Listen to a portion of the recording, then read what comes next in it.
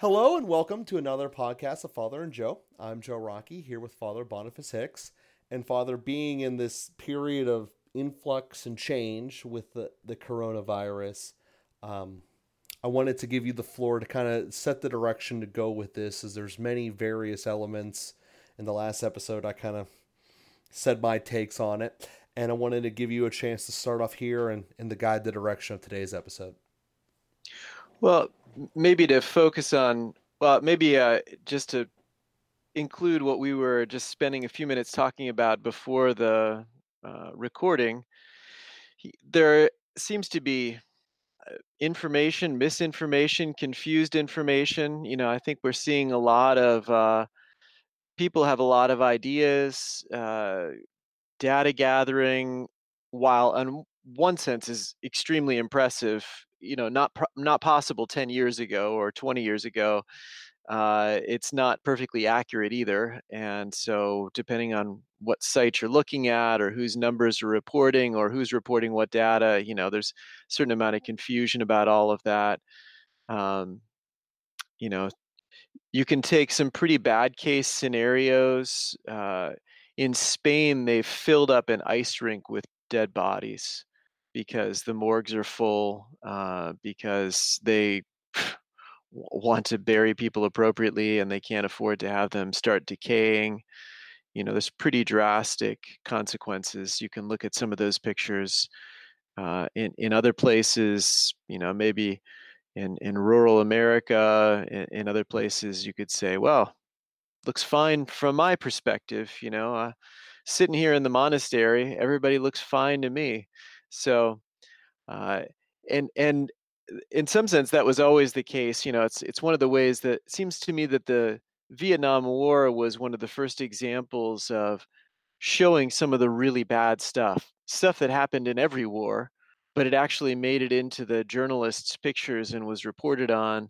And maybe some things that objectively were even more grave because of some of the circumstances. But was that the definition of everybody's experience? Can you define the whole war based on a few photographs? Anyway, all of that stuff makes it very hard to get a clear read on exactly where things stand.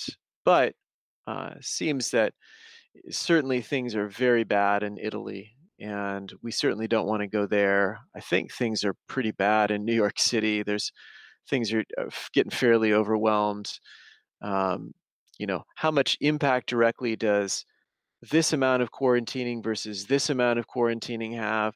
How much can you realistically expect people to follow all of the guidelines when the consequences are so distant from the experience? If I go to Walmart and I touch a few things, and then I get sick 5 days later, I can't even tell you what exactly it was I did that caused me to get sick. Was it the Walmart trip? Was it somebody put their hand on my door handle on my car? Was it something else that came into my house? It's just so obscure. It's so hard to see the direct consequences of these actions that it requires us to take a lot on faith and to say that, the CDC people and the World Health Organization people, that the latest doctors and pundits know what they're talking about, and if we do what they tell us, it's going to make a positive impact.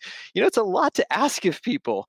We ask much less of people in terms of Catholic faith, and they have a hard time doing that, let alone when it really touches people's daily lives, and whether their stomach is full and whether they have work to do, and can keep a roof over their heads. So it's really challenging to see our way through this. And for me, it's especially challenging. And I just say this very briefly because I'm almost positive we talked about it last week, although the weeks seem so long somehow.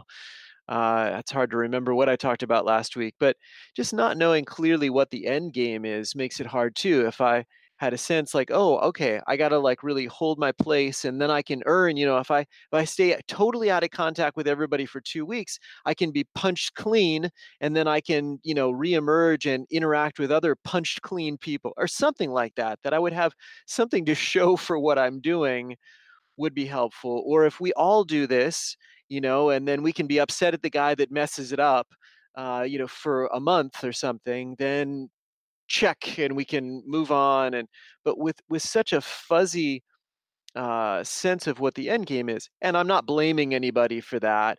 I think it depends on some things like how quickly we can develop testing, whether some of the therapeutic techniques work out, how quickly the cases actually ramp up in the United States. Um, some of these factors that we just don't have clear answers about. We can't sort of force technology to exist. We can't force things into uh, once we develop the technology, can't force things into existence. We can't speed up some of these clinical trials without risk of killing people in the process and making the cure worse than the disease. So anyway, it just makes it very hard to stay in the place where we are. All of that sociological stuff. I'm a priest, so I'm not a member of the World Health Organization. And I loved engaging with you last week, Joe. You're obviously a business owner and feeling the pinch. You were under a stay-at-home order last week, and I wasn't. This week, we both are. But I don't have a business that I'm running like you do. I'm in touch with, I mentioned a guy who laid off 1,200 people last week. I'm in touch with another guy who's in Pittsburgh who's basically had to shut his whole business down. And they've have fixed costs going forward, and he's got no income. And he works in flooring and tiling. And so, is anybody ever going to let him back into their homes? We've developed such a fear about these things. So, I know there are people whose lives are carrying on to some degree, and other people whose lives are totally shutting down, and the future is becoming very bleak. Even with the stimulus package, uh, the flooring guy I know is not clear because if people don't, are the businesses actually going to start up again when we come out of this? Is everybody going to be so anxious for the next 3 months that some of these businesses are just not going to be able to handle that anxiety and the slowed work even after things are lifted? So you come at it with all those perspectives, and I'm happy to hear those things. Let me just open the door in terms of the church's perspective. Now you and I are again in two different situations, you being in the Diocese of Pittsburgh and me being in the Diocese of Greensburg. And the Diocese of Pittsburgh has absolutely shut everything down now, locked every door for every church. And the only sacrament that's remotely possible is anointing at the very edge of death. And otherwise, no confessions, certainly no Holy Communion, no baptisms, no weddings, no funerals, no churches open, no adoration, no way for the faithful to engage in any religious practice in a church community or in the context of the official church except to watch Mass on television. So that's where Pittsburgh is right now. Greensburg is still in the same place we were last week as of whenever we are noon on Monday, because by the time we drop this podcast, the situation could have changed. That's how rapidly and how influential one diocese is over another. We're still able to have churches open, 6 feet distance, proper social spacing, confessions offered, uh, prison chaplains. One of our monks was suited up with a whole wrapped in plastic, basically, to go in and with his own ventilator and everything else to anoint somebody. So really trying to make the church present, certainly doing live streaming. I just did a live streamed retreat interactively over the weekend with some men I was supposed to be physically on retreat with before all of this happened. So a lot of ways the church is reaching out, and uh, the anxiety on my heart now is the same one that was there last week. Are we doing enough? Are we making it clear that the church cares? Are we extending ourselves as fully as we can to show that the life of the soul is even more important than the life of the body? A healthcare professional said to me, Father, we're taking a lot of risks and everybody's thanking and applauding us to care for the body. What about people going out and taking those risks to baptize? What about taking those risks to hear confessions? What about taking those risks to give Holy Communion? Isn't the life of the soul worth taking risks for? Maybe like a health professional would do with the proper mask, gloves, scrubs, whatever. But shouldn't we be doing that? I don't know. I'm sort of in a middle position of not necessarily being one to make decisions, although I can say I'm ready and willing. Even if I have to shave my beard to put one of those masks on, it would be more important to deliver the sacraments to the faithful than to have a beard. The beard will grow back, but people's souls may not recover from this. So I'm ready and willing as a foot soldier, but I'm waiting for the command of the general to tell me when and where. And it just gives me a lot of anxiety. I think that people could really feel abandoned and feel like the church is closing her doors. Walmart's still open. Checkout clerks are taking greater risks than priests are. What are we doing? So, and I say that with absolute reverence for our bishops and with a clear statement that I do not desire to be in their shoes. And I love Bishop Zubik just with all my heart, and I'm so grateful for how he's reached out. So, none of that. I don't want any of it to be taken as a criticism in any way. I understand. I respect the pressures that are there.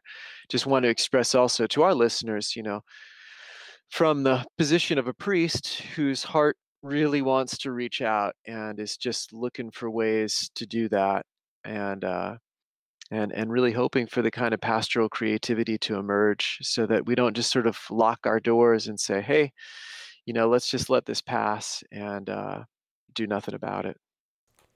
Yeah, it's as you said, its starting point is an issue of known versus unknown. We don't know where how someone's getting sick or exactly backtracking over the infection period there. So you're dealing with the possibility of an action to mitigate a risk, which is what this quarantine is, knowing that it's going to incur costs. Now, part of the problem that we have is that people aren't willing to look downfield and realistically say what the costs are going to be. So I know I articulated some of my economic fears, but there's very real elements there, and there's part of me that's angry at the government in the sense of saying, you guys caused this by shutting everything down. Now you want to give money back, but now you're going to apply all these extra rules upon it. That doesn't seem right to me, but that's where we're at. But in terms of the church and the faith and the active participation, the fear that I have with it is looking at it from a macro perspective, taking away from the church. Every business essentially just learned by their own definitions who was essential and who was inessential for their employees. So spin that from an individual's perspective. They're learning how to get through life without regular sacramental life. That's a problem. Just as these companies are going to come back and when they have economic times look and say 40% of my workforce wasn't essential, why am I paying them when I can barely stay afloat? There's an individual level that's saying, well, times weren't easy. I was at home, we lived, and I didn't go to mass. So there's a giant temptation to say, I can continue to do that moving forward. And, we already are in a state in our faith in terms of the mass percentage of people that they show up at Christmas and Easter. I mean, we see it in virtually any individual church building throughout the diocese that there is a massive surge for Christmas and Easter compared to a regular Sunday of ordinary time. And it's a very scary thought. And just as I want to be out there making my business grow, you're doing the same thing. So for you saying that you're not in business, I just personally disagree with that because you're out there to shepherd people's souls, and while in my world I'm trying to keep my rentals pretty and upkeep so that people want to keep them, essentially you're fighting, and I'm fighting the guy who's got a rental down the street so I can get the good tenant and keep the whole thing working. You're fighting apathy. And what this is creating is just a massive people feeling apathy and emptiness that really the faith is the only thing that can fill it.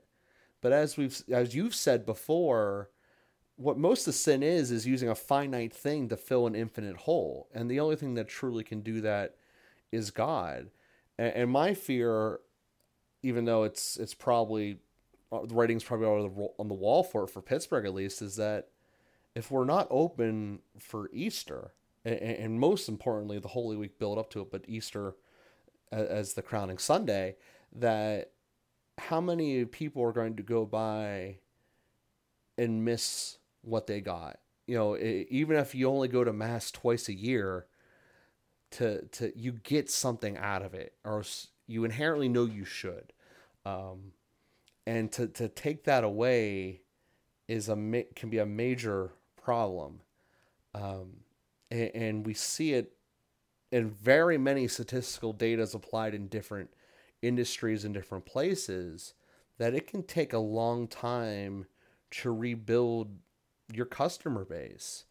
Um, it sometimes it takes something unexpected to fix it. Like, you take Major League Baseball for an example. They did this strike in the early '90s.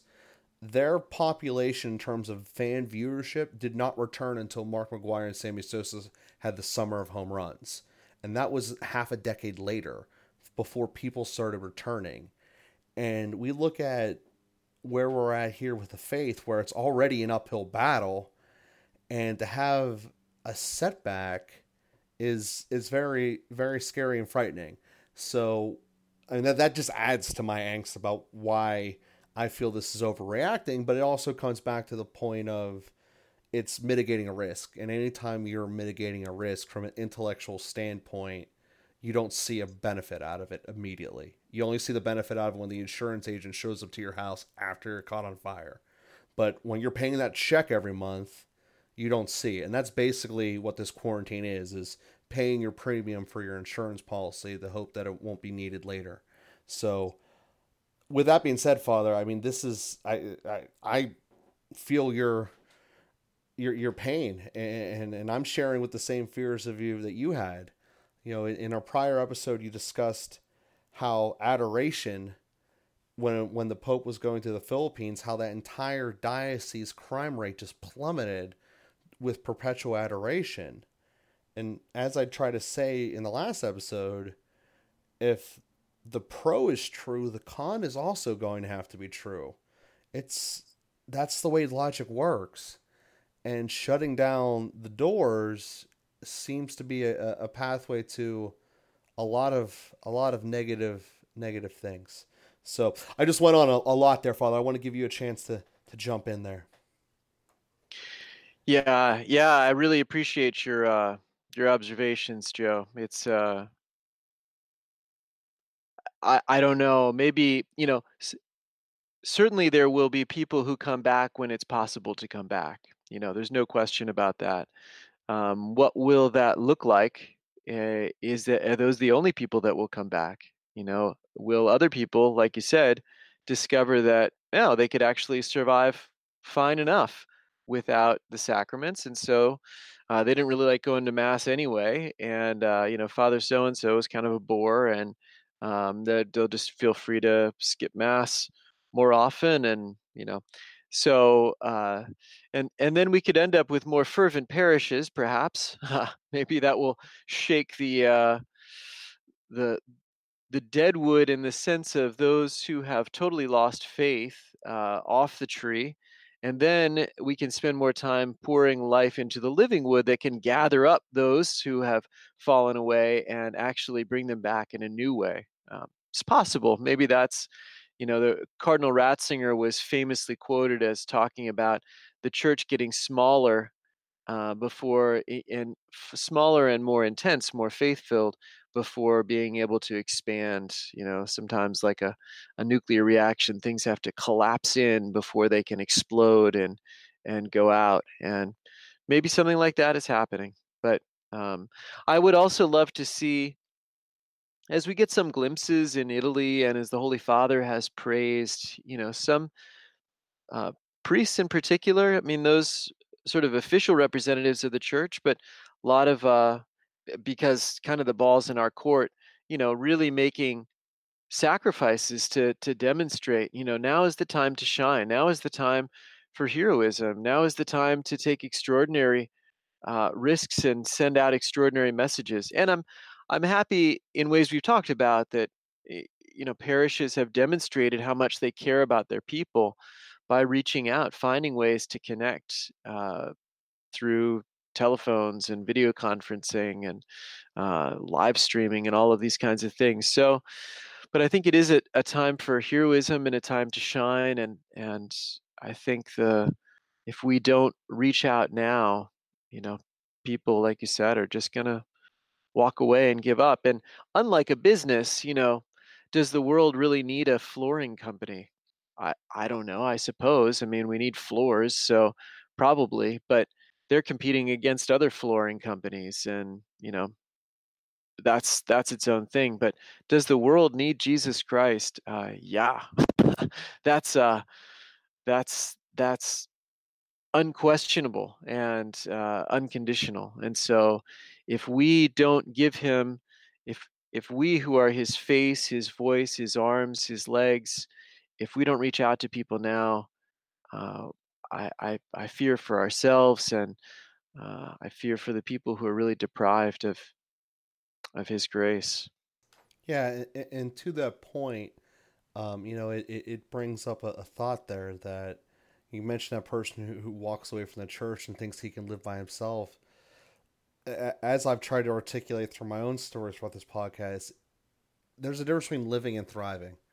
And Hmm. there's a certain element that you get from having a rich faith life that you just don't get anywhere else. And it manifests in virtually every other element of your life. And it can't really be measured. And and on the note of measuring, that one of the end game thoughts that I have is something that we've discussed before. Is this notion out there of what the results mean? I think is putting into a problem. Is that there's a fundamental fact that we all are going to pass away, and there's also a large percentage of the population that is not okay with that sentence, despite the fact it's true in there. And I know that we've pointed out multiple times in the past the more likelihood of passing away from way more common things that we accept than this corona. And this just is a lot of, to me, overreaction, and a lot of people are going to get hurt. Obviously, we just used this episode to talk about the spiritual side, but the economic side as well. And I just hope that, as you said there, having the dead wood shake off, that it really can grow, because the risk you have with pruning a tree is that you click on an important artery, and then the whole tree goes. And that's a creeping fear that I'm having around us. I mean, again, you're seeing people seeing it with their individual businesses, that I have to get rid of some employees to keep it going. Well, if you get rid of the wrong employee, you don't realize how important they were, and your whole thing can never grow.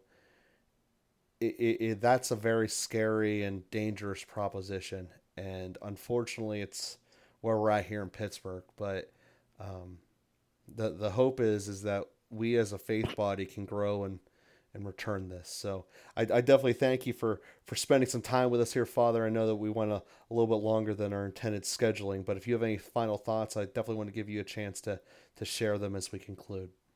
Well, I guess I just would invite everybody to pray.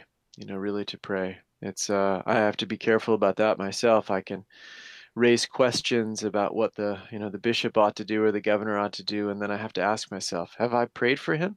Why do I think he's going to have that inspiration if he doesn't have the benefit of the grace of my prayer? So, and maybe I could just lead us in a little Hail Mary, ask Our Lady to pray for our bishops and our government leaders, all those who hold power and are responsible for acting for the good of the people in their body and their soul in this time.